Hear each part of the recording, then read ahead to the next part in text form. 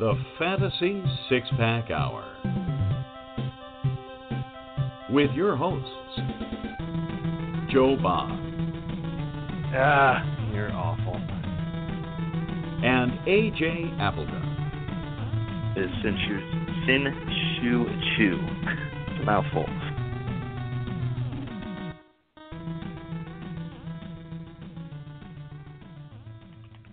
All right. Welcome back to the Fantasy Six-Pack Hour. My name is Joe Bond, founder of FantasySixPack.net and writer over at SoCalledFantasyExperts.com. On the line, as always, is the co-host, AJ Applegarth. What's up, man? You there? What's up? Yeah, I'm here. All right, man. So anything new with you, man? I know you've had off a couple of days this week. Anything good? Yeah, we were having some fun with our daughter this week. She had some stomach issues a little earlier in the week, and we finally decided to hold her out of daycare. Heather's going to end up staying home with her tomorrow and Friday just to see what we can get figured out. But hopefully that's good, man. Yeah, no, she's all right. I think it's just one of those 72-hour things or whatever. Yeah, hopefully. I know it's never fun when your kid is sick. Been there, done that a few times. So anyway, man. So tonight we got another big show ahead of us. Another fantasy football draft preparation show where we will be talking, of course, Ezekiel Elliott, Sam Watkins, Jordan Matthews, the Bills and Eagles in general. We'll be talking a little ADP value. And then first we will be talking about some fantasy football consistency. And a couple of years ago, we had Bob Lung on the show, who writes the Fantasy Football Consistency Guide. You can get it over on Amazon. Go ahead and search for it. It is definitely worth the read. It's one of my favorites because I, of all people, am a big fan of consistency in fantasy football and fantasy baseball, any fantasy sport. I want consistency. I want guys I can rely on. So I love talking to this guy. I think we agree a lot. So let's bring him on to get rolling here.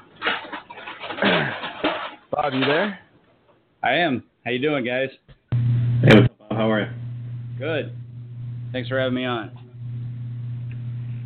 So for those of you who are longtime listeners, you probably remember Bob coming on a couple years ago around the same time. He now, at the time, I think, were you writing for So-Called Fantasy Experts back then? I think I was. with you guys, and I've known David and our boys there for a long time, Doug Anderson and company, and worked with those guys at Roto Experts for a while, and came on board with them for a little bit. But I think it was that next year I finally decided just to make my own site, BigGuyFantasySports.com, and basically dedicate it to fantasy football consistency and give somebody, folks out there, the most comprehensive consistency information they can get for fantasy football. The guide has been out now for 3 years. I'm honored to say that the guide was chosen by CheatSheetWarRoom.com when they did their annual reviews of all fantasy football magazines put out to the public. And they chose me as the best fantasy football guide of 2017. So I'm pretty honored and humbled by that notification or recognition. So book's been selling like crazy. All of this publicity is certainly helping, and awards and accolades. So excited to be here with you guys and love talking consistency in fantasy football, as you know, Joe, and I know you are a big proponent of it, and glad you have me on here to share all this knowledge with your listeners. Yeah, definitely big congrats there, man. That's impressive. And Thanks. Obviously congrats on the new site. think it's been up for a couple of years now, but I didn't get to wish you congratulations beforehand. So, anyway, let's just roll right into it. So, obviously, I think you just told us a little bit about the book. It's all about consistency, but I mean, what really does that mean? I mean, is it all just formulas and math? Is there just a lot of numbers? Like, I mean, what does it really mean? Like, what are people going to expect when they open up this book? Well, I think the first thing, if they're new to the concept, and I don't think a lot of people, I think a lot of people kind of, and the basic simple premise is this. At the end of the year, during your fantasy football season, you obviously want guys who score the most fantasy points for the season. That's an obvious. However, some of those guys do that in a very inconsistent fashion. About somebody like a Ben Roethlisberger. Last year, I think he was top 10, or has been for 2 straight years, top 10 in total fantasy points in as a quarterback in fantasy football, in your standard 4-point per passing touchdown. However, for 2 straight years, his consistency of scoring those points has been around 56% positive in helping your teams each week. And what that basically means is this. In a standard 4-point per passing touchdown scenario, a quarterback needs to have about 20 points every week to earn what's called a clutch game. The more clutch games you earn, the more consistent you are. The more consistent you are, the more you're going to help a fantasy owner's team. So 56% means that only 56% of the time, Roethlisberger scoring over 20 points a week in fantasy. That is not going to help you win your fantasy league when you got guys like Aaron Rodgers, Kirk Cousins, Tom Brady, Drew Brees, etc., who are averaging, have a consistency rating of 70 to 75 or 80% plus in their leagues. That's just not going to do it. So it's not about, it is about total points, but it's about how you get to those total points. The more consistent the players are, the better off you're going to be. And, and sometimes if you're that team that, man, every year I'm top 3 scorer, top 5 scoring team in my league, but I'm always missing the playoffs by 1 or 2 games, that's probably the fact that you may have had some inconsistent players that were hurting your team more than helping your team. So in a nutshell, that's pretty much how it works. Now, if you want to know how consistent the players were in your league, then all you got to do is come to the Big Guy Fantasy Sports website. There's a tool called the Clutch Report. You can put in your scoring method, and it can tell you the consistency of your players last year. And then during 2017, if you have a subscription to the site for the in-season, we'll also go up the consistency those players are during 2017. So that's pretty much how it works. Wow, that's actually really fantastic. I like that. I might have to go check that out, man. So you kind of answered my second question, roughly how do you calculate or define the consistency, so we won't go there. But I kind of have another question, and I'm trying to figure out, what exactly – so you're looking at year over year with these guys. What do you do with these rookies and these younger players that – there's no real data to go on for these guys? You're right. There isn't. Make these guys in the consistency ranking. All right. Well, let's start with rookies. So in the book, in the guide every year, at least the last 2 years, because that has been a question that everybody has hit me with.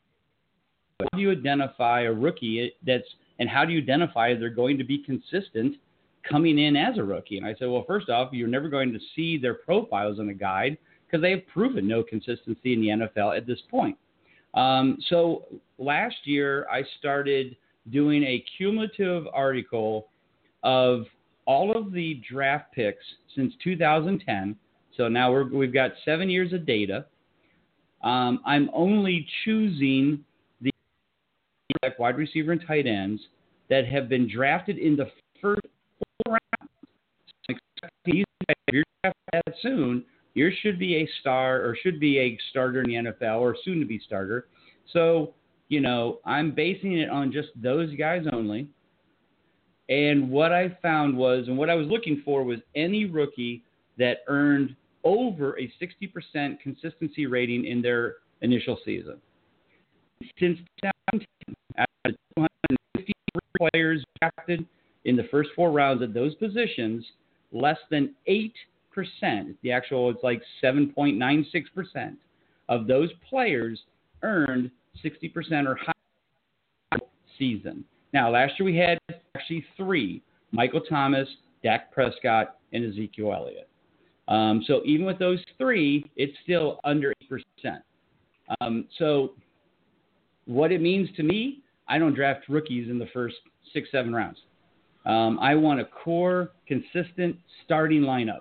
I will take a chance on a rookie or an unproven player after the 7th round as a backup or a bench player. I might take a chance on a Jamal Williams from Green Bay or a wide receiver or a tight end, maybe a O.J. Howard or somebody as my backup tight end. But I am not taking a rookie in the first 6-7 rounds. Now, last year people say, well, geez, then you got burned because you didn't pick Ezekiel Elliott. No, I made the playoffs in 13 out of 19 leagues. Ezekiel Elliott didn't mean that much to me. Right. Now, did it work for him? Yeah, but let's look at that situation. Perfect team, perfect offensive line, perfect situation, and a great talent. It can work. No question. To be honest, did anybody see Dak Prescott coming? So, it doesn't mean that they have to be a top 5 pick. Doesn't mean they have to be Jordan Howard actually earned over a 60%. He wasn't drafted in the first 4 rounds. He didn't even count in the calculation. So it doesn't matter. It's hard to judge rookies just by that alone, just by that information. Doesn't matter. They could be after the 4th round. They could be the top 5 pick. They could be a 3rd round. It doesn't matter. It just depends on opportunity, situations, and talent. It's very difficult to judge. So if people want to say, I'm taking Fournette in the 3rd round, I'm taking McCaffrey in the 3rd round. Okay, knock your socks off. I'm going to probably take, somebody that I know is proven, that I know can do the job and has proven consistency in the NFL, and I'm going to take them in the 3rd or 4th round, and you take your crapshoot. If it works out for you, good for you, but I've proven that it works for me pretty well. All right, so I got kind of a follow-up on that, and it's a little difficult, but so you want to hold off on the rookies. I get that. Mm-hmm. Do you change that strategy for a dynasty league? Well, to be honest with you, I don't play in dynasty leagues. I don't know if you can take this to a dynasty league because it's just a different scenario. I mean, you're playing for now, but you're also playing for the future. I mean, it's kind of like the same with a drafting in a Superflex league. People are like, well, do you have the tier draft list that is on the website, to help you with your rankings and stuff?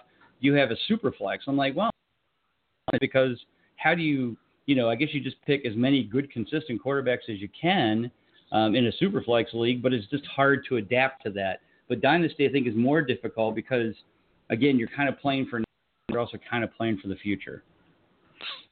Okay, fair enough. So the next question we had here then, how exactly do you look at injuries with your consistency ratings, such as like a player who might have been consistent for 2 or 3 years and then he suffers a season-ending injury. Right. And then, he comes back the next year. Obviously, people are going to be kind of scared of that. But right. How do you factor that in?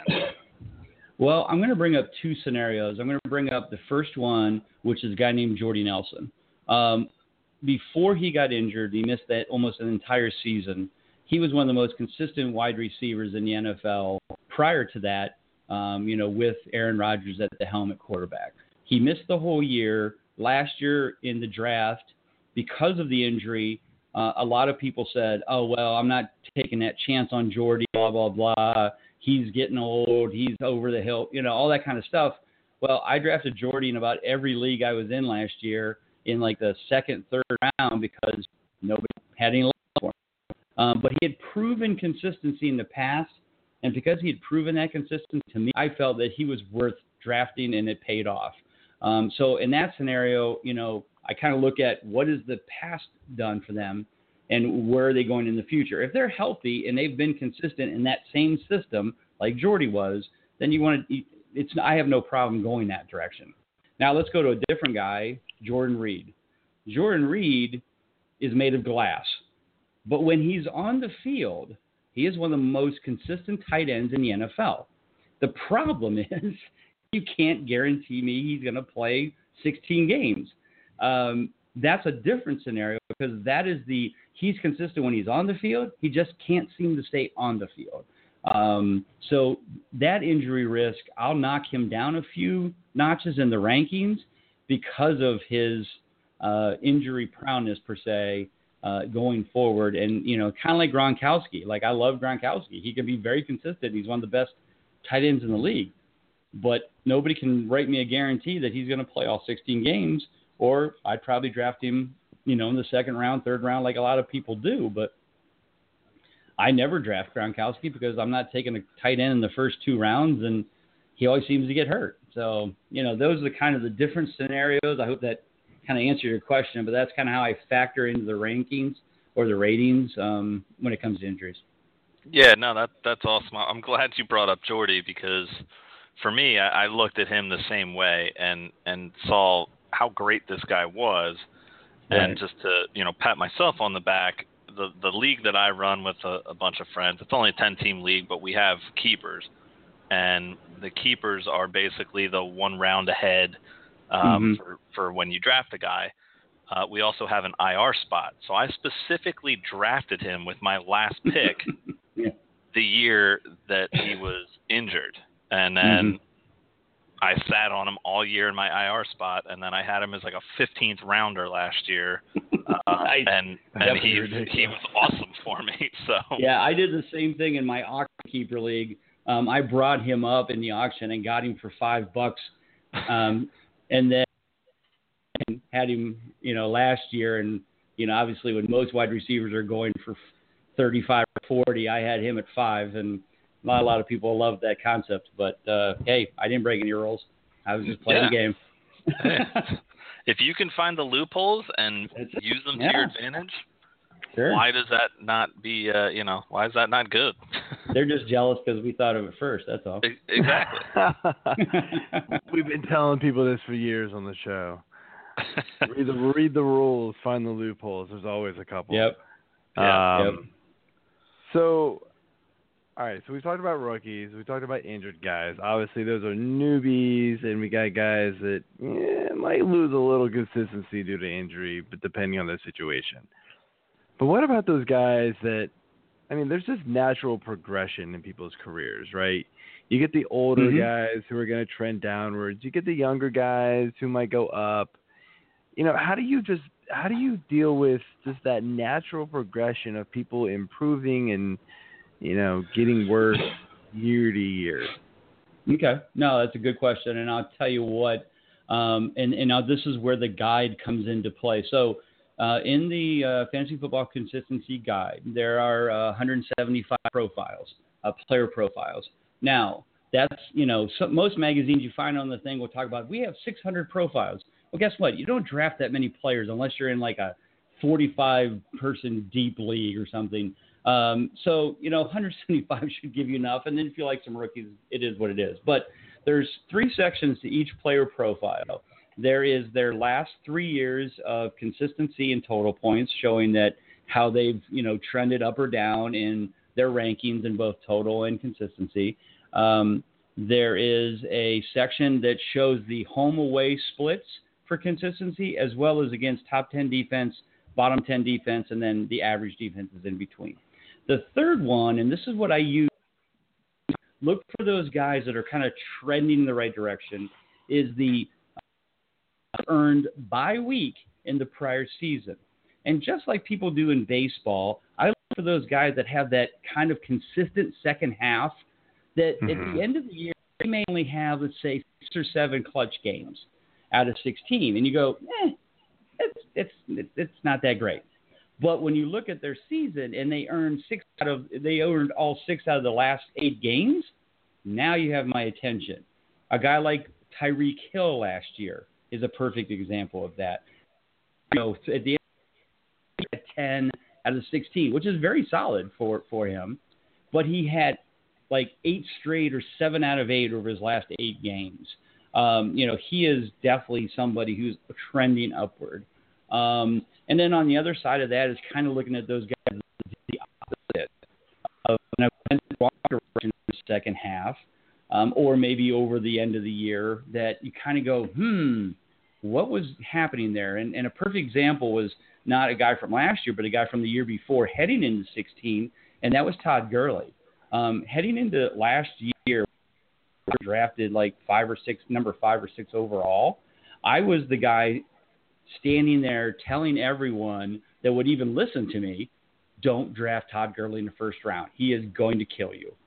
And everybody's like, oh, Todd Gurley's a god. He's blah, blah, blah, blah, blah. And I'm like, no, look, second half consistency was like 3 out of 8. He was not that good. The teams figured him out. They figured their quarterback wasn't going to beat them. So they stacked the box, and they stopped Todd Gurley. Now, Gurley did not earn that first-round numbers last year, but he wasn't as bad as you think because they used him more in the passing game, which helped his PPR scoring. So he ended up like basically 70%, which isn't bad, but that doesn't make him a first-round pick. And so that was what I was trying to tell people was he's just not worth being drafted that high. You want to draft him as your RB2, that was fine, and that would have been good if you would have, but most people were on that Todd Gurley hype train, and they were drafting him number 5 or 6 overall. Jay Ajayi is a perfect example of that for this year. He was not consistent last year, only 47% total, but yet, he was going a month ago, he was going in the middle of the first round. Now, I have seen that his ADP has tiered him down into the second round, which I think is more viable. But, early on, I was like, people, you're nuts if you're drafting this guy that early. So those are the kind of things I look for trending up or down. But like I said, there's guys out there that keep putting up good numbers. Frank Gore is another example, 75% consistent last year. And yet he's RB 28 or something in ADPs right now. And I'm like, well, what has changed? He's still the main he's still the main running back. Yes, Robert Turb is there occasionally for goal line, but Frank Gore's a god. I mean, he works his ass off in the offseason. He's ripped every year going into camp. I mean, yes, he's 33, but he was 32 last year. What changed that much? He's still a beast, and he's still going to get his yards and his touchdowns, and he's still going to put up good, consistent numbers. He's not going to bust off a 35-point week with 3 touchdowns and 200 yards like Jay Ajayi can, but he's going to score you 12, 15 points every week. And as an RB2 or an RB3 backup flex guy, man, I'll take him every day of the week. Me too. You just gave EJ Chubby there. a little bit of a chubby because he's got a little. I'm gonna need a minute. I'm gonna need a minute. So Frank Gore's chubby. That's good. Yeah, he's got a little bit of a man crush on That's Frank all right. Gore, so. I'm with you, brother. I have good, man crushes on guys that are consistent and win me games. So yeah, there you go. That's right. Give me the playoffs, baby. You give me the playoffs, you're my idol. Right. Kirk Cousins is my man crush, so I'm there with you. Hey, I'll go with you on Kirk Cousins. Go Redskins. Anyway, I'm probably the loner on that one at least. Mm-hmm. So I have a little bit of says the Eagles fan. So a little bit of a follow-up on this. So, okay, you mentioned about these guys who have monster second halves. But what about if they have, monster second halves because the normal starter was injured? I mean, does their consistency then just kind of level back out to normal range? I'm thinking of guys like Rodgers last year, Jarquez Rodgers last year. He had a good second half. Right. When Doug Martin was hurt and things like that. Right. How do you calculate that? I mean, that seems like a weird scenario to me. Yeah, and I think you're right. I think you have to look at what happened and where it's going. Like I said, it's a guy who is trending in the right direction in the second half and continues to hold that spot coming into the 2017 season, like a Tyreek Hill per se. But Right. Jacquizz Rodgers, who might have had a great second half because, nobody was there to stop him from being the starter. That's one thing. And again, he'll probably start off this year because of Martin. Right. I was going to say he might have a good first half too, but still.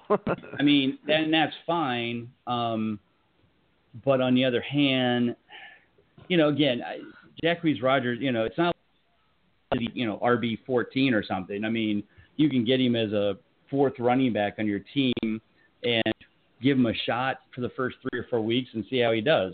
If he kicks ass, good for you. I mean, it's kind of like the D'Angelo Williams when Le'Veon Bell was out. He starts for 3 weeks and he sets the world on fire. Good for you, and you got some bonus points out of that. But again, I think you have to look at the situation and see, are they going to maintain their role, and is everything around them the same? Because if things change, then opportunity changes. Sammy Watkins going to the Rams or Jordan Matthews going to the Bills. I mean, they're still probably going to be where they're at. I mean, I've never been a Lions fan. In fact, if you looked at my draft rankings, I had it like wide receiver 28, and I'm not sure I'm going to make it any better or any worse for them. Somebody got to throw the ball to him, but I've never been that guy who's like, this is the year, blah blah blah. Eric Ebron's another one of those. Every year, I was on a podcast earlier today, and the guy's like, so you think Eric Ebron, this is his year to break out? And I go, no, he hasn't proved this year be any different than last year or the year before or the year before that, or every year he's 40, 50% consistent, and yet people every year just have that, I got to believe this is the year. Well, go ahead. You believe, and then I'll draft Jimmy Graham and Kyle Rudolph and some consistent tight ends that I know I can count on. LeBron, and tell me knows how that goes. So, like I said, I present the data and say, do what you want. I'm just showing you what these numbers show, and if you want to believe this is the year, and don't get me wrong, there's players that come out of nowhere all the time. Dak Prescott was one last year, and, Kyle Rudolph was one last year. I mean, nobody saw this coming, so it happens. But, man, how early do you want to draft players to take that much risk in the first 6-7 rounds? I'm not going to do that. I'm going to draft my core consistent starters. I'll take some flyers later. But more often than not, I usually take the flyers, quote, flyers on consistent players like Frank Gore or, Taylor Gabriel, who had a nice second half last year. Guys like that might have some big games and might become more consistent this year. Those I'll take flyers on, but, I'm just not going to take that much risk. And, people say, well, no, again, they're not a 19 playoff team say that I did okay with no risk. Yeah. And, you said something earlier, and you kind of reminded me of it just now by saying, you made 16 playoffs out of 19 leagues, and that's awesome. Like, definitely congrats for that. But I typically have very similar success, not to toot my own horn, but I do have a lot of success where I make the playoffs a lot, and I'm always, I seem to be number 1, number 2 seed a lot too, because I'm consistent through the year, so I beat a lot of teams. But then when I get to the playoffs, right, I just happen to run into the damn team that, with high risk, high risk, high reward type of deal, and I get blown out. And I'm like, and so I'll tell you, last year I kind of reversed my thinking and was like, screw it, I'm going big. And I took a lot of chances and had a miserable season.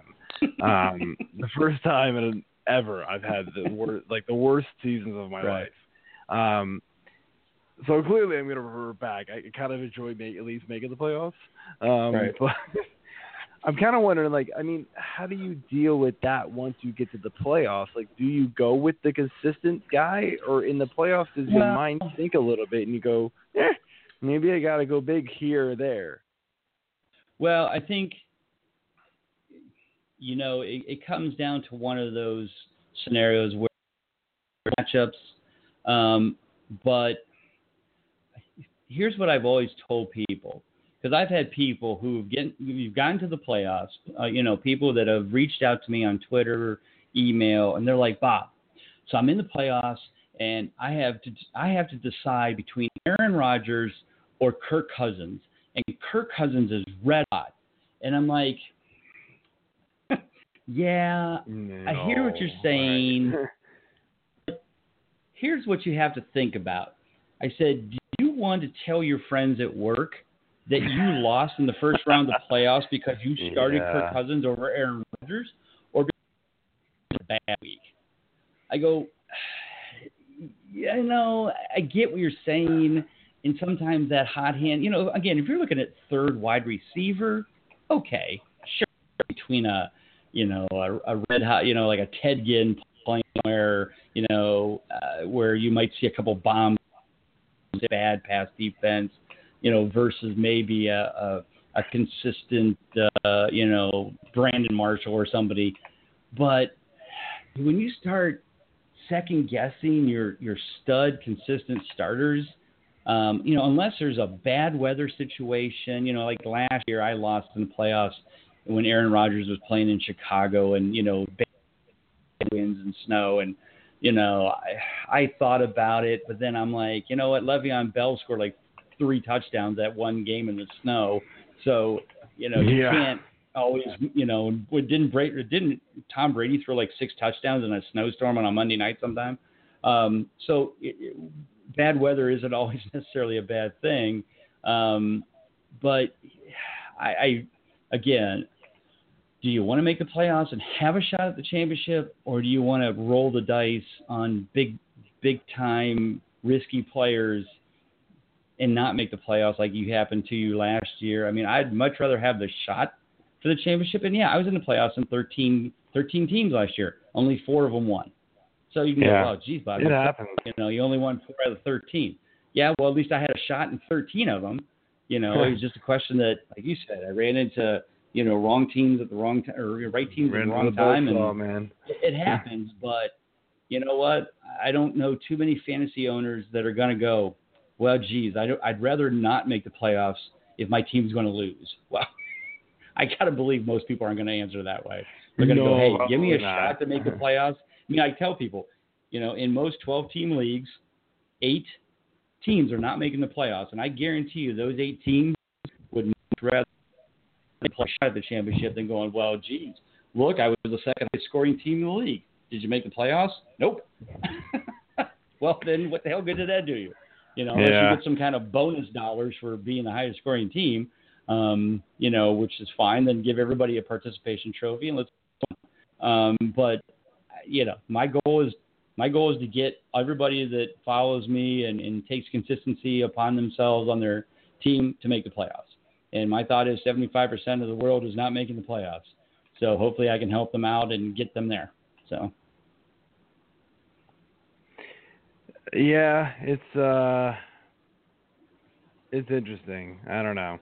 I feel like you've at least got to take maybe your low scoring consistent guys out and plug them in with maybe boom or bust guys, and maybe plug one of them in during the playoffs just to hope you get that gigantic game from them, and that's how you're going to win the playoffs.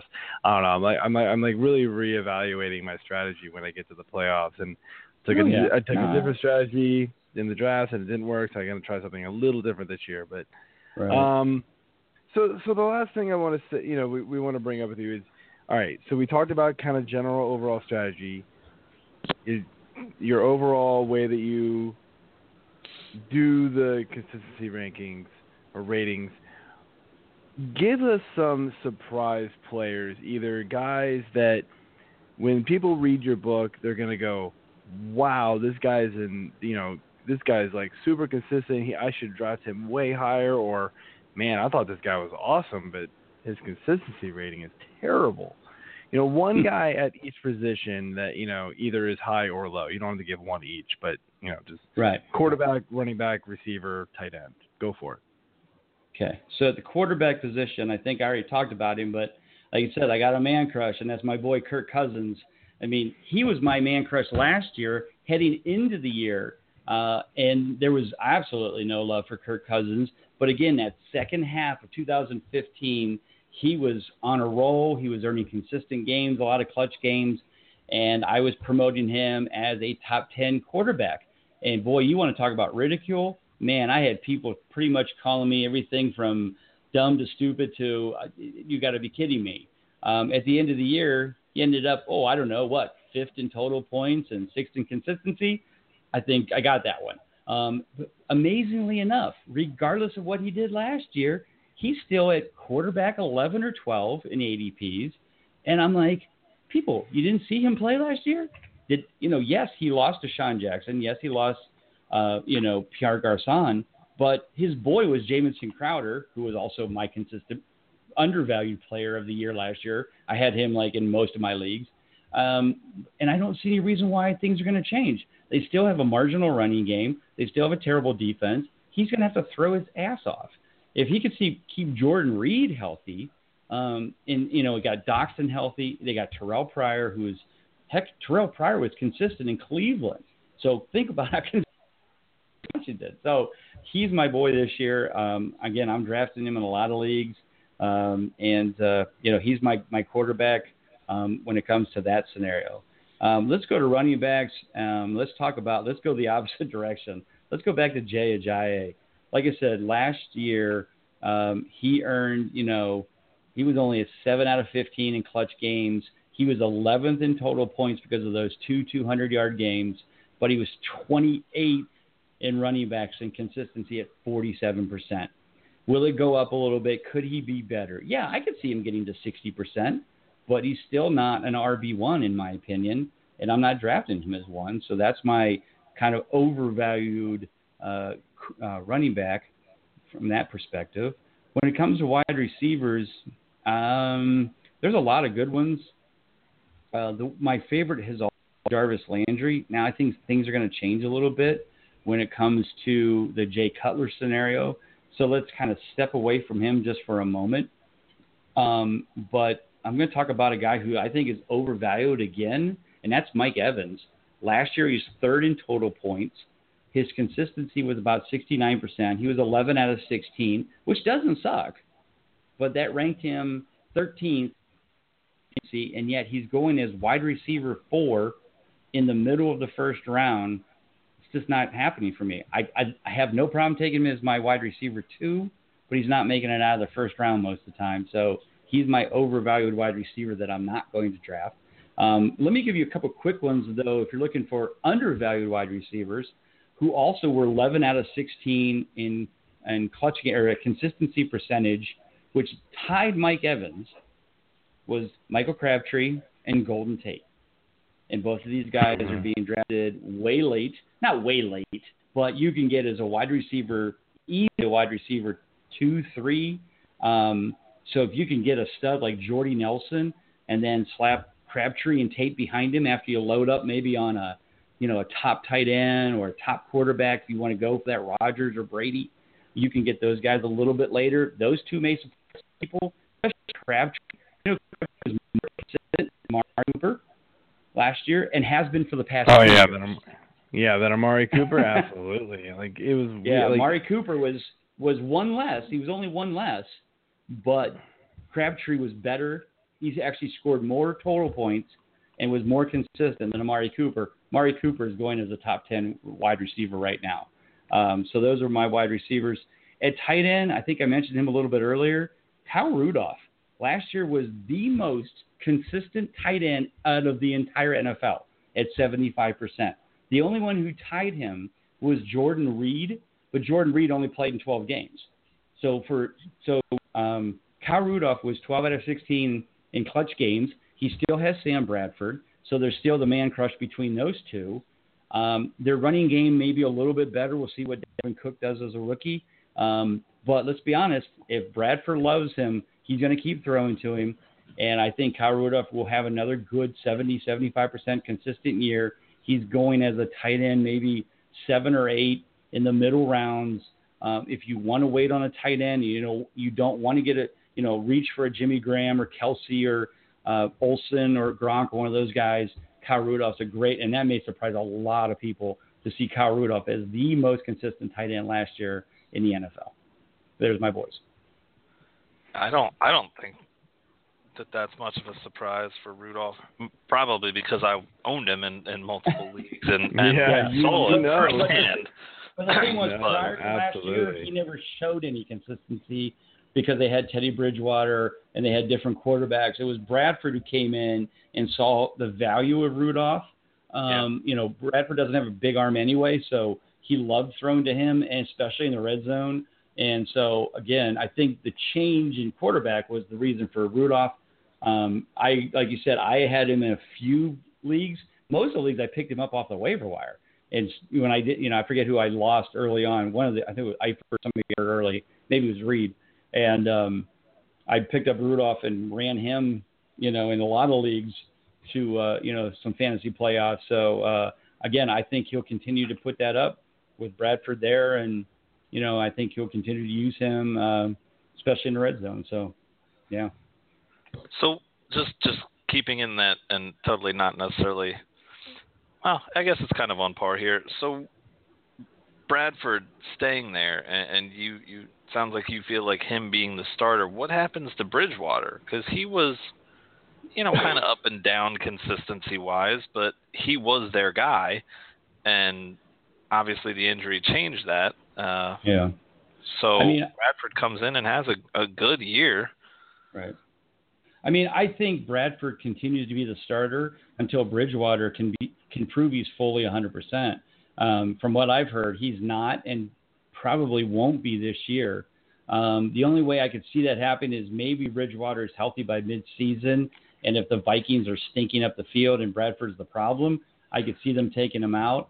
But if, Bradford's a good game manager, remember they started off, 5-0 last year, 6-0? Yeah. If he continues, that defense is fantastic. If the addition of Dalvin Cook and Latavius Murray can give them a running game and they can start winning football games with a nice, solid defense, great defense and a decent offense, they're winning, low-scoring games, then I don't see a reason to bring Bridgewater in. But if they're, 2-6 at some point halfway through and Bridgewater's healthy, then yeah, Bradford may go on the bench and they'll go back to the youth. But at this point, Bradford was winning football games until the defense started losing a lot of players to injury, and then they kind of just, pretty much folded it up for the year and they just played the games as they played. But I think a lot of it's going to depend on how the season's going, wins and losses wise, when it comes to Bradford versus Bridgewater. Yeah, no, I agree with that. So, before we let you go, you mentioned Mike Evans, and it's very interesting. I keep thinking about, the top 6 picks in any league, standard or PPR, was really kind of locked in. It was, Right. a mix of DJ, Bell, Zeke, Odell Beckham, Brown, and Julio. And then that 7th pick was always kind of up in the air. But now it's that 6th pick. And so you're going, what do you do? So who is your new 6th pick? Say it's PPR. You got it down between McCoy, Evans, Green, Freeman. You can throw in an other if you really need to. Right. Like, who are you picking and why? Obviously, each league is different. If I think it's going to be one of these two people. It's either LaShawn McCoy, or depending on who you love at wide receiver, it's either going to be AJ Green or Jordy Nelson. I think AJ Green is in for a big year. Injuries really held him back last year, but before those injuries took him down, he was on a career best pace season. I really believe he can put that up this year. Again, you got to stay healthy. If you don't want to risk, AJ Green because you're kind of like, I don't know, blah, blah, blah, then I think Jordy Nelson is an easy pick in a PPR format. Again, 92% consistent last year in a PPR format, kind of hard to beat at your number 6 pick. But if you know running backs are going to go heavy late in the round, late in the first round or early second before it gets back to you, then I think LaShawn McCoy is a good pick. and then wait, and maybe you'll get lucky and Jordy will fall to you in the middle of the second. Probably not, but you can always get, like I said, some good guys. I mean, I've seen Dez go in the middle of the second. That's a good pick. There's some good wide receivers you can get as a solid middle of the second round. But I think it's either going to be McCoy or, like you said, AJ or Jordy, depending on your amount of risk you want to take. But that's who I've been picking, 6th or 7th in the middle of those rounds. In fact, I did the Fantasy League of Experts draft in New York City last weekend, and I had the 6th pick, and I took AJ Green because McCoy was gone. And then I was hoping Jordy would fall, and it didn't happen. Yeah, I'll be honest, and I'm selfish for asking this because I'm in, and it's only a 10-team league. It's just a friends league. PPR. I got the 6th pick, and when I got it, it was like 2 days ago. I was like, damn, 2 days ago, man, like this pick would have been awesome. I would have been like, yeah, I got Julio or Odell Beckham coming my way. And now it's like, man, now I don't know what to do. And to be honest with you, I wouldn't pick Julio, and I'll tell you why. I think Julio is a great player, but his consistency last year, ranking is awful. I know. And here's the thing, and here's why I don't think it's going to change. In 2015, Julio was 2nd in total points, tied for 3rd with an 88% clutch rating, but the Falcons sucked. Last year, they spread the ball around. They used their 2 great running backs to keep the defenses honest, and they came within a field goal of winning a freaking Super Bowl. Why would you change what was successful last year? Why would you say, well, you know what, Julio's feelings were hurt. We're going to throw him in to make plays. No, you're going to keep doing that and keep spreading the ball around and using Julio when Julio's open. But if he's double teamed, you're going to throw the ball to Tyler Gabriel or Sanu or Coleman out of the backfield, and you win football games. So that's the only thing that scares me about Julio is that he was ranked 21st in consistency last year. Yeah, he was 6th in total points, but that was because he had that huge game, in the season. I'd be afraid if it was between Julio and AJ Green and Jordy Nelson. Julio's 3rd. I'm sorry. I'm not going to, not at that point. I'm not going to take him. And I think Julio Jones is a great player. But I want to win my fantasy leagues. I don't care about Julio's feelings. It's the way it is. That's where I'm at with him. It is interesting, and honestly, I had the 2nd pick last year in my fantasy 6-pack draft, and took Julio. Started out like 0-4. Was like, I need to change something. Traded Julio for DeMarco and Diggs, and then won like 6 in a row, and was like, okay. Right. So that worked out pretty well, but yeah, no, I know what you're talking about. I mean, Julio was frustrating.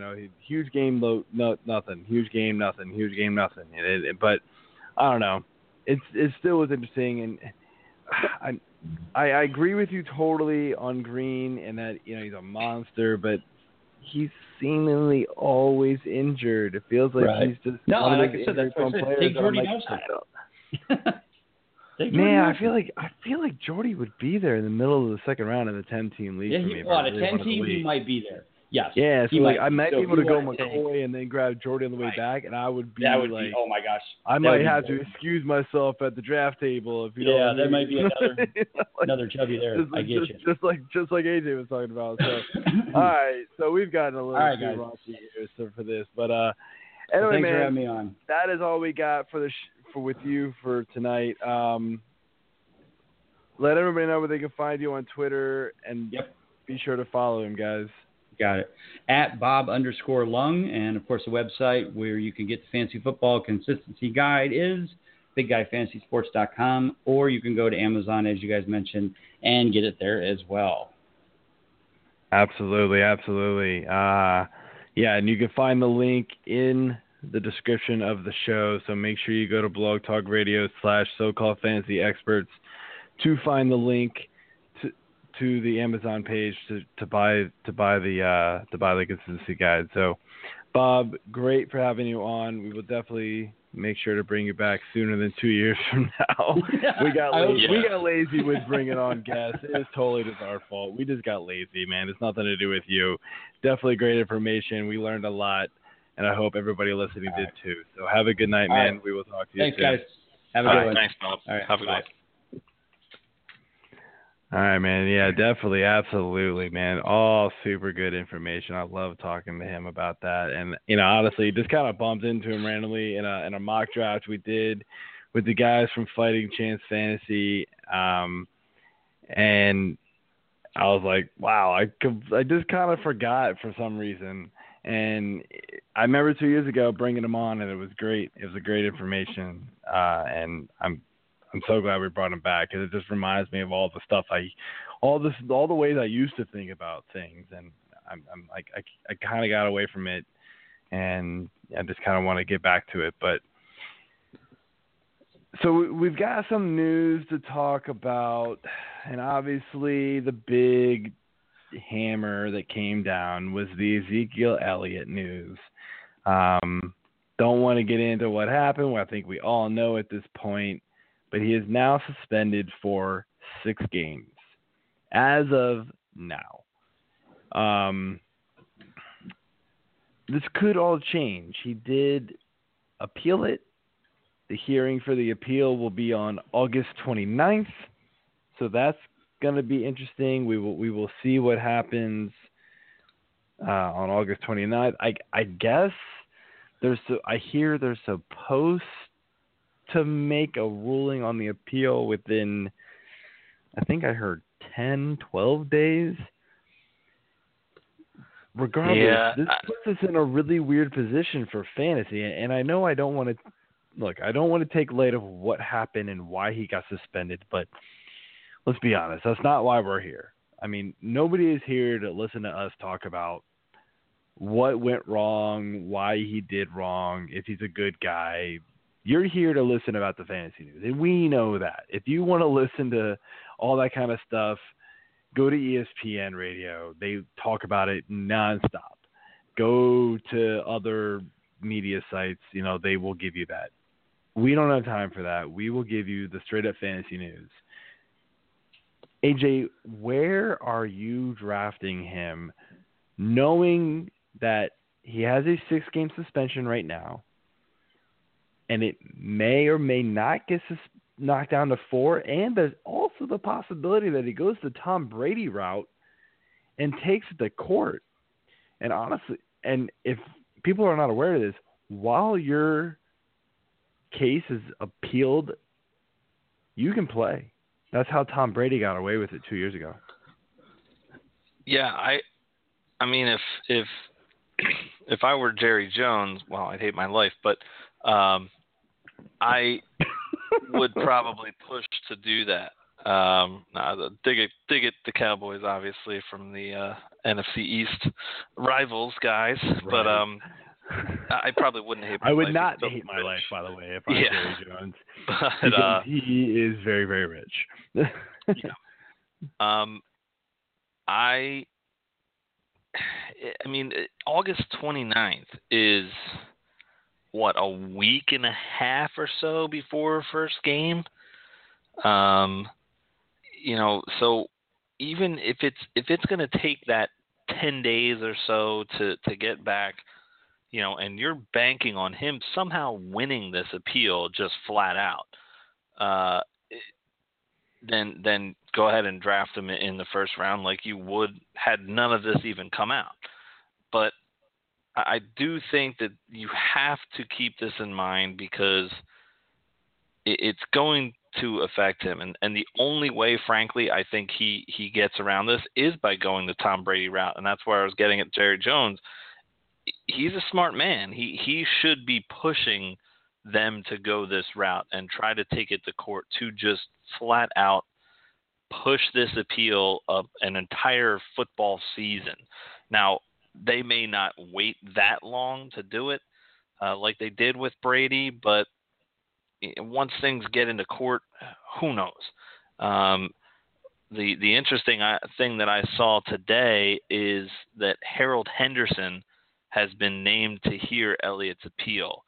and he's the same arbiter who heard the Adrian Peterson appeal and the Greg Hardy appeal. Yep. So, I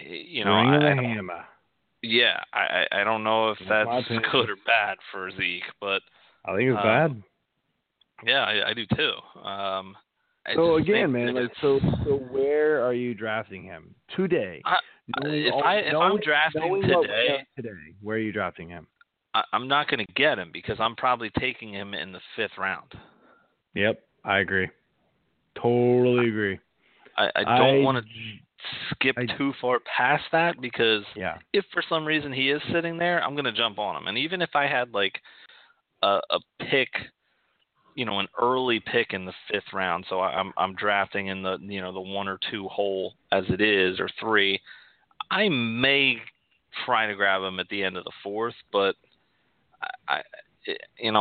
for such an unknown, it's very hard to take that on. And what we just talked about with consistency, you're going to have no consistency out of him for potentially 6 games, or if for some reason Henderson has his way and he totally flips around and makes him more games, which I don't think will happen. But no, that's definitely not going to happen. Or if he just upholds it and says, screw you, you're out 6 games, then you're going to have no consistency from a number 1 running back who hopefully you're not banking on being your number 1 guy. So, but I think most people are. I think people are still going to reach for him in the 1st, definitely in the 2nd and 3rd. I think the 2nd and 3rd is probably where I'm going to see him go in most of my drafts. Yeah, I agree with you. I think a lot of people are going to take him still in like late 2nd, early 3rd. And I'm right with you, man. I won't get him. I've got him. I just recently moved him back up to number, I think 18 as my running back is what I just did in standard. I initially moved him all the way down to 21 and rethought it. I moved him right down below Abdullah, but I don't know. I'm not feeling it. I don't know. My feeling is that, look, you can't draft him too early because he's missing not just 6 weeks. The Cowboys have a bye week in week 7. So you lose him for 7 weeks. Most leagues, you've got 12, 13 weeks of the regular season. So a lot of people are thinking, okay, I'm going to get him for another 9 weeks of the season. No, you're not. No, you're not. You've got to make the playoffs to get him for that long. Yeah. So can you make the playoffs with him missing that much time? And if in order to get him, what we're just saying is absolutely happening. You have to draft him in the 3rd round at the latest. You've pretty much got to draft him in the 3rd round because people are still enamored with Ezekiel Elliott, and there is going to be somebody who's going to go, oh, he's only going to get 4 games, or the suspension is going to get dropped, or who knows, it'll get all the way appealed and he'll play all season. That's fine. I'm not taking that risk. You know who's going to take that risk? The same person who drafted Josh Gordon for the last 2 years. How'd that work out for you? It didn't work out, right? Well, I mean, it's just like, it's crazy, man. Like, I'm not going to do it. I'm not going to pick a guy who I know is automatically going to miss that much time, who I have to pay the same price as somebody who I know could play the whole season. Yeah, I realize he's going to come back and be a monster. He's going to come back and be a monster. If you can draft well and do it, perfect. You have to have a lot of things fall in place. If you jump up, say he's sitting there for you in the 3rd, early 3rd, you jump on him. You've got to have a bona fide number 1 running back and a bona fide number 1 receiver for your 1-2 pick. And you're going to jump on the train with him. So he's getting 6. You're going to have to wait on quarterback easily. Tight end, who the hell cares? You're not even worried about a tight end at this point. You're going to stream a damn tight end because that's a dead position to you. And you could stream a defense that's playing Cleveland every damn week because they're going to put up hopefully 8 to 12 points on them. Careful. So they're not the Jets. All right, fine. Well, fine. Then whoever's playing the Jets, we just lost. You got two good ones to go with.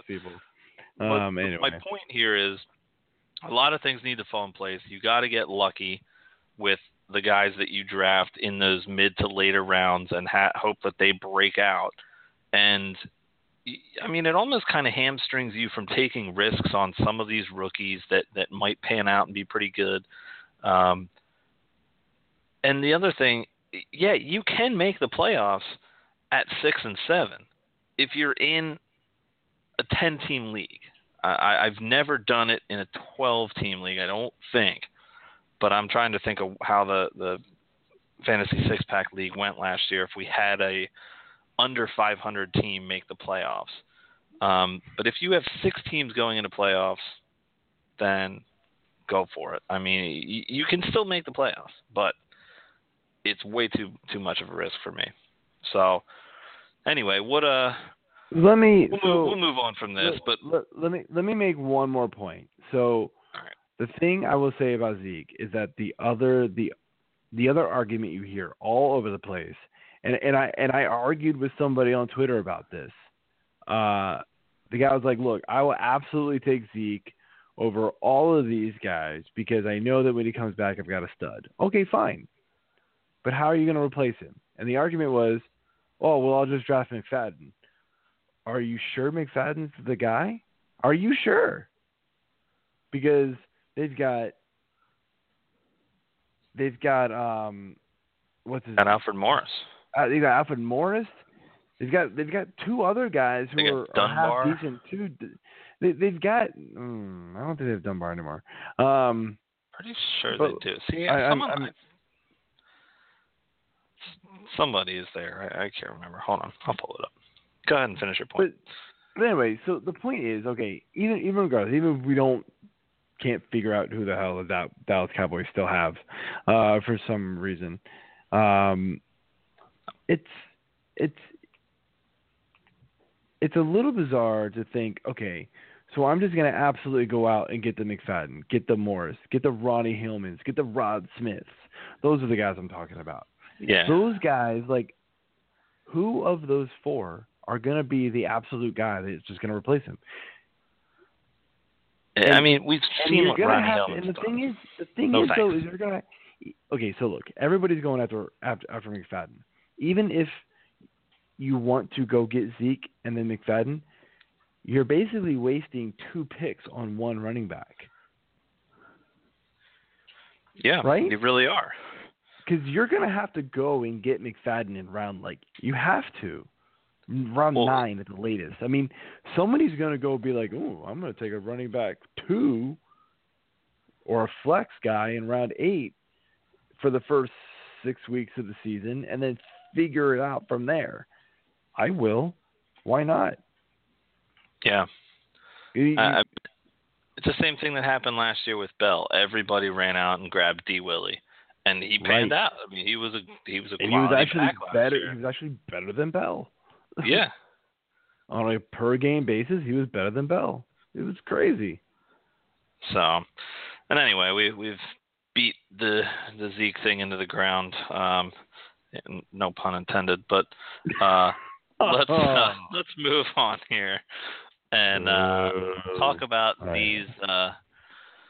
these couple of trades that the Bills finagled with shipping their golden receiver boy, Sammy Watkins, Mr. Glass Joe, out to the LA Rams. And then they went and flipped and went back to the Eagles and acquired Jordan Matthews. I mean, what are your thoughts on this? Who wins this trade? The Eagles, the Bills, the Rams, nobody? The Rams, I guess. I mean, I think it's got to be the Rams. I mean, I think ultimately they got the best player. if he can stay healthy. And that's been a big concern. We talked about Watkins a bunch on this show for the last couple of weeks. When we talked about Tyrod, when we talked about McCoy, when we talked about Watkins, and then Zay Jones, like Watkins always comes up because he's like, well, all these guys' value depends on Watkins. Well, now it's Jared Goff and Gurley depend on Watkins, and it's interesting. I think it actually raises both of their values up, when he's on the field. So I think the Rams ultimately win. The question is, where do the losses come from on the Bills side? And as much as I loved Tyrod beforehand, I'm now kind of not loving it so much. And I still like him only because of what he has shown without Watkins. But if you give me a full season of without Watkins, I don't like him. The point with Tyrod was he was good enough without Watkins on the field. And if you do the splits, I've got an article on Fantasy Six Pack where I've got a bunch of fantasy resources to use and that I highly recommend. And one of them is this RotoViz split tool where you can look at players and how they perform other players on or off the field. And if you look at Tyrod's numbers with Watkins on the field versus off the field, they're pretty different. And if you give me a whole season with Tyrod without Watkins, it's not great. Now, I know he's not going to totally lose the Watkins thing because he is getting Jordan Matthews, but do we really like Jordan Matthews? Is he consistent? No, definitely not, because he drops a lot of passes, and so you lose that. Watkins Tyrod definitely drops to that high-end quarterback 2 for me. I actually had him in the low end of quarterback 1s. I liked him a lot this year, and I just, was kind of banking on Watkins playing more games and Tyrod performing and McCoy being good and Zay Jones getting there, and then the addition of Bolden was good. I liked it. I liked it a lot for Tyrod, and then they lose Watkins, and you're like, what the hell? So I don't know. I'm not really feeling it. I don't like it for the Bills. I love it for McCoy. McCoy has shot above 3 running backs. He is right behind. He is my number 3 running back now. I have no doubt about it. Because who else are they going to give the ball to there? They've got 3 slot receivers. What the hell? What are they doing? So I don't know what to do. As far as Matthews, like I said, I'm not really feeling it. The Eagles, I don't even know who the hell they got back. A corner? What did they get back? They got a corner. I can't remember his name. And he's name not even good. I don't even think he's very good. So I don't get. But they. I think it's kind of a toss-up. I don't know if I feel like there's a winner or a big loser team-wise. No, there's a lot of big names.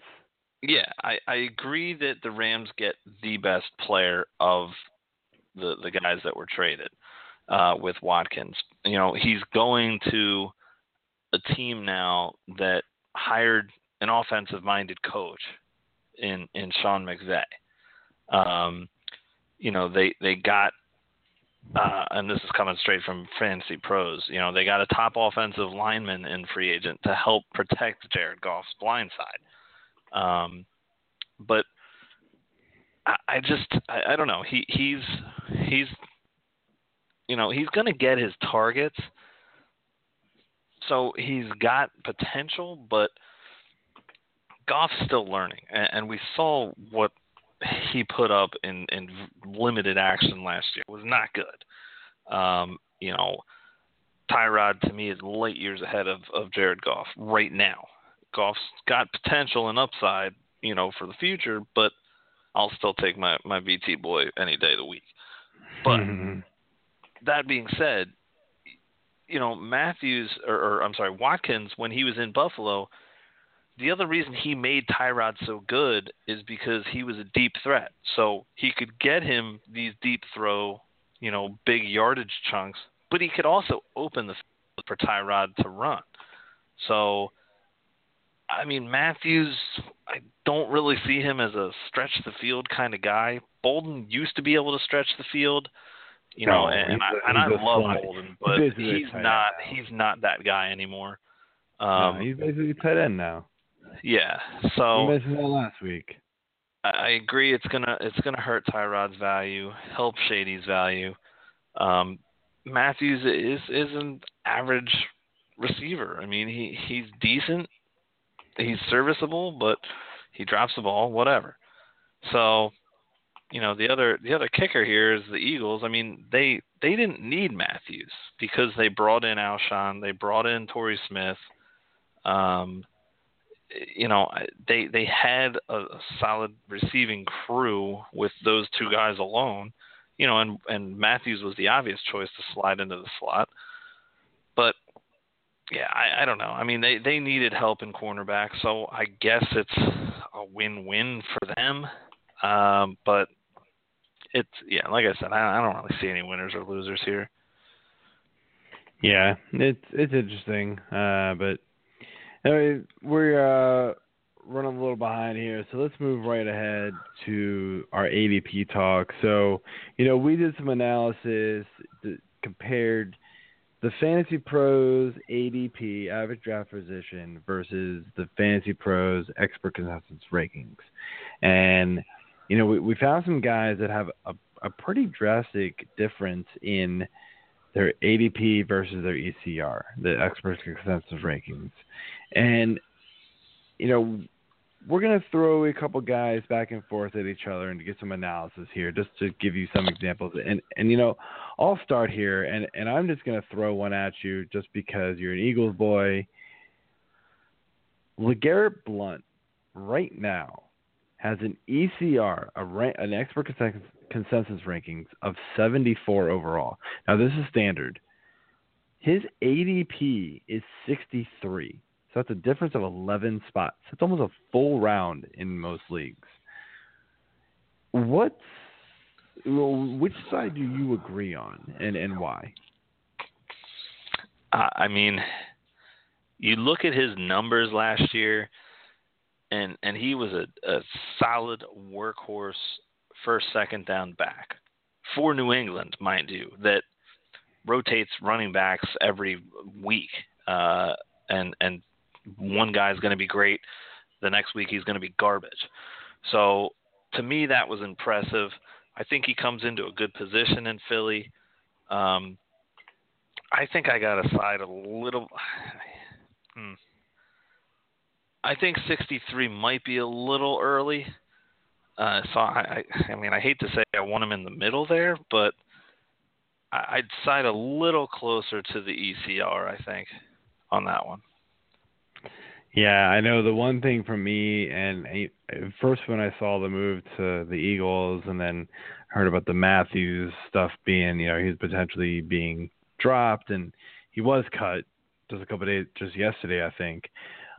So, I first initially thought, oh man, Blunt's going to be the guy. Why not? But you start hearing all these things about how he just hasn't looked explosive in camp, and the first preseason game he wasn't good. So I'm going to keep an eye on him because I think his stock could drop a little bit. And so maybe that flip-flops. But ultimately, he really could be the only show in town. So maybe his ADP is correct. I'm still kind of up in the air with him. I think there's a lot of analysis still to be done. But anyway, I'll let you take a shot at me here. What you got? We'll go with the guy that we've already talked about, and I know you've talked about, Mr. Mark Ingram down in New Orleans. His expert rank right now, consensus rank, is 47, and he's being drafted all the way down at 53. So about a half round behind the consensus rankings. What are your thoughts on Ingram? Look, Ingram's got a lot of competition there. With Adrian Peterson, I always forget his last name. Kamara. Kamara, yeah. Yeah, but it's just like, I don't really know what to think about him. I mean, I ultimately think he is going to be. I think he's going to be good, and I kind of think he might be a little undervalued here. As far as ADP, I think he could prove a lot of people wrong. I don't really know if I believe the fact that Adrian Peterson's is going to come back and start looking the same again. I've been hearing news that they're trying him in the passing game more. And even if they aren't, even if they're trying to use Adrian Peterson more in the run game, Ingram's going to take that passing game role. And we've seen how successful that can be for the Saints. And how at any given time, Sean Payton just goes, this guy's hot, I'm giving him the ball all game long. I mean, yeah, I see why you wouldn't. That every week almost down there. Yeah, I mean, I see why you wouldn't want to draft Ingram that high because of that question mark every week, it seems like. But, where he's being drafted, I mean, if you can get him as late as that, it's crazy. It seems like a total steal. I've got him ranked a little bit higher than 47. I will tell you that. So his ADP at 53, I'm probably going to have Ingram on a lot of my teams. Let's put it that way. So I like him. Yeah, he could turn into, the old Darren Sproles when he was there and be that dynamic. But he can run too. That's the thing. I know, that's the difference. He can be a running bell cow if you need one. If and when Peterson goes down for something. But if that's the way they're looking at it and shifting him more to the passing game with some maybe third down runs or whatever, yeah, he's going to be valuable. Yeah. So the next guy I'm going to ask you about here is Emmanuel Sanders. Another guy that has an 11 difference in ADP versus ECR, but it's the opposite way. His ECR is 51. His ADP is 62. So the experts think that he should be drafted much higher than where he is. Do you agree? Yeah. Well, not much higher than he is. No. I mean, if his ADP is that far down, I love the value there. I think he is valuable because it's really him and D-Train, Demaryius Thomas, that are going to get the absolute lion's share of passes in that offense. And I think it was brought up 2 weeks ago on the receiving show. We talked about it with receivers was Dennis. Dennis had the. Oh, right. No, but Alex stat. is the one that. Alex was the one that brought up the mention because we talked about AJ. AJ Derby, and he talked about how that's what it was. Sorry. Yeah, he talked about how outside of the top two target guys on the Broncos for the last year and a half, it's been nothing. It's been 30 targets. It's been crazy, nothing. Yeah. So that's what it was. Sorry, Dennis. Sorry, Alex. All good. But I like Sanders, but my problem there is I don't love their quarterback situation. And you got Trevor Siemian. He's okay. I mean, I almost want to say he's slightly an upgrade over Peyton Manning's last season because Peyton was so bad there, but that's hard. That's hard to say. And my wife would probably not like hearing that, but yeah, that's pretty funny. I do like Sanders. I mean, I don't know if I'm necessarily going for either one of these receivers just because I don't know about that offense. The defense is fantastic, but that offense still needs some work. overall, I feel like. So, keeping with the receiver train here, we'll go with your home team here and talk Mr. Jamison Crowder.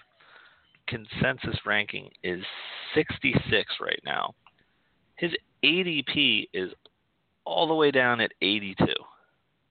16 points different. I mean, what? Are people just not believing in Crowder at all, aside from the experts? Yeah, apparently. Apparently people don't realize how good. You know what this is? This is people doing the drafts, looking at last year's stats and looking at them only and thinking, okay, he only caught this many passes, he only had this many yards, he only had this many touchdowns, but not thinking about the fact that Garcon's gone, that Djax is gone. Yes, I get it. They brought in Terrell Pryor. Doxson is, hopefully healthy. Crowder is the only guy that's there besides Reed, who's hurt half the season, that is consistent from the year before. And as Bob alluded to, Kirk Cousins loves this guy. Crowder, before he even I think he got dinged up last year. So before he got dinged up, he was on pace to be like a top 20 wide receiver last year. He was on a monster season. So without those other guys that Cousins is used to and is relied on, I think Crowder can be a complete monster. I've got him ranked 70th, so I've actually got him ranked slightly behind the other experts too on average, but it's still way ahead as ADP. I mean, it's crazy to think that he's 16 difference, and I've got him at 12 difference. So, and then if you look at PPR, I mean, he skyrockets up for me. He plays the slot. I think he's going to play a little outside this year too. He's just going to get thrown the ball a lot. He's going to be relied upon. And out of all the receivers, I'm taking Crowder over Pryor. And Pryor's on this list, so we'll cross him off not to talk about him. But I'm taking Crowder over Pryor. So there you have it. I'm not relying on Pryor to have a repeat of last year. I know he's a monster athlete, but I don't know. There's just something about him that I'm like, last year was his first year as a real wide receiver. I mean, can he do it again? Is there enough tape? There might be tape on him. So I like Crowder to be the man this year in Washington. So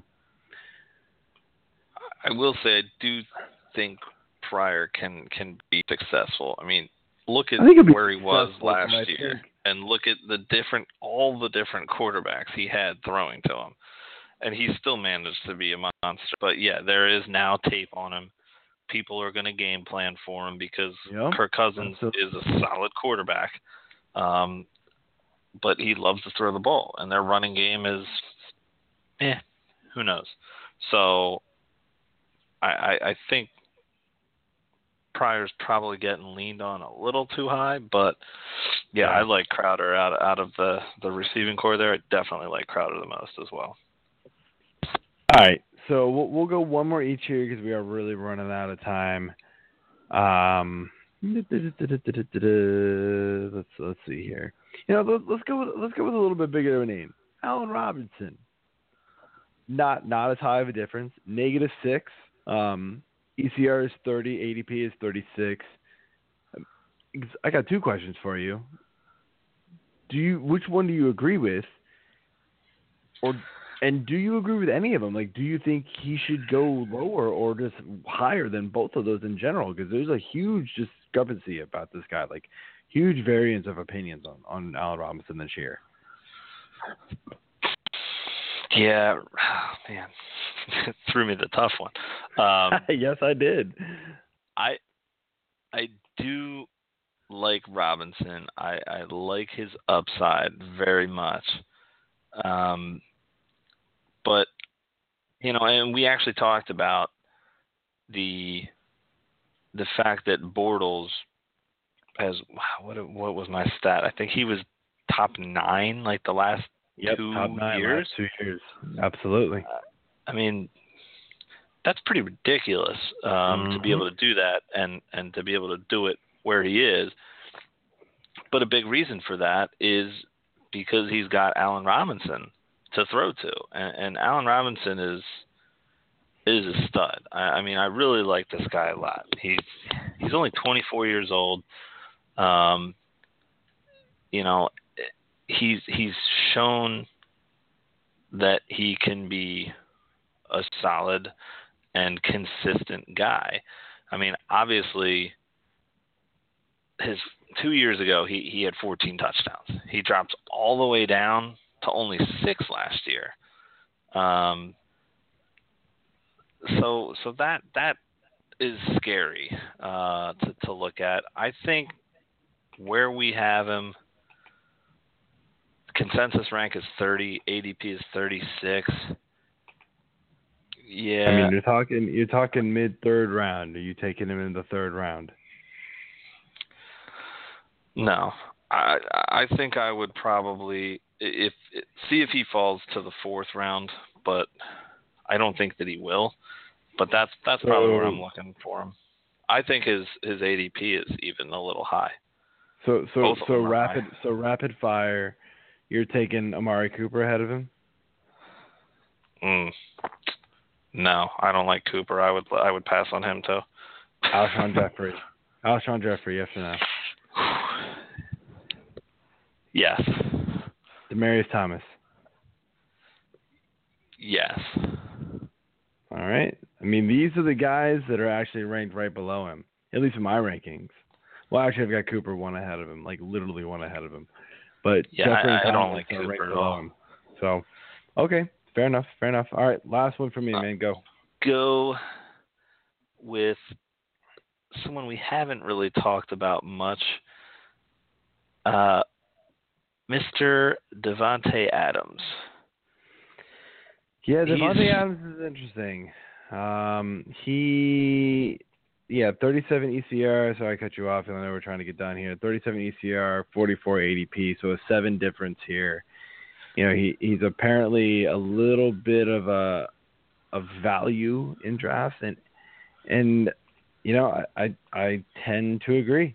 I love Adams this year. I've actually got him ranked 19th overall, so I like him way more than a lot of people. Wow. I don't know. I love what he did last year. He showed promise 2 years ago. He showed a promise. What was it 3 years ago? I guess now. 2 years ago. Maybe I'm mixing this up. He was injured. Yeah, 2 years ago he was like 2 years ago he was out. And then last year he was really good again. But 2 years ago it was different. Jordy was out. A lot of the focus was on him. So I don't think he was ready for that yet. And then last year he kind of grew and got better, was able to make plays. Aaron Rodgers trusts him, and that's a big, big factor for me liking a Green Bay receiver. And it's one of the reasons why I don't like Cobb this much this year is because Adams has become the guy that Rodgers goes to second behind Jordy. So when Adams is taking that role, Cobb is going to get left out. Cobb's going to have his, but it's not going to be a lot. And so I like Adams a lot. I've got him ranked really high. It might be too high, but I mean, like, think about some of the guys I got him ahead of. Isaiah Crowell. Really? Brandon Cooks. We don't know. Doug Baldwin. Consistent, but fine. In PPR, Baldwin blows him away. Fournette, Keenan Allen, Carlos Hyde, McCaffrey, Cook, Hilton, Gronk, Elliott, Cooper. All these guys, like, they all have question marks. So why not put Adams that high? Adams has question marks, but I think Adams has a higher ceiling than guys like Cooks, who is in an offense where any given week Belichick just decides to not throw the ball to one guy. Like, it's crazy. Like, that happens all the time. So I like him a lot. But anyway, we need to close the show before time runs out. Thank you for listening to us. We will be back next week talking news and other preseason notes and things like that. So be sure to listen in. AJ, you got anything else? All I was going to say is Devontae is very touchdown dependent. All righty. Solid, yes. Touchdown dependent, also yes. I like him in standard, and that's all that matters. In PPR, he drops, but in standard leagues, that's why he's 19. Mark my word. In standard, man, touchdowns matter. Anyway, we got to roll. Everyone have a good night. See y'all next week. All right. Have a good one.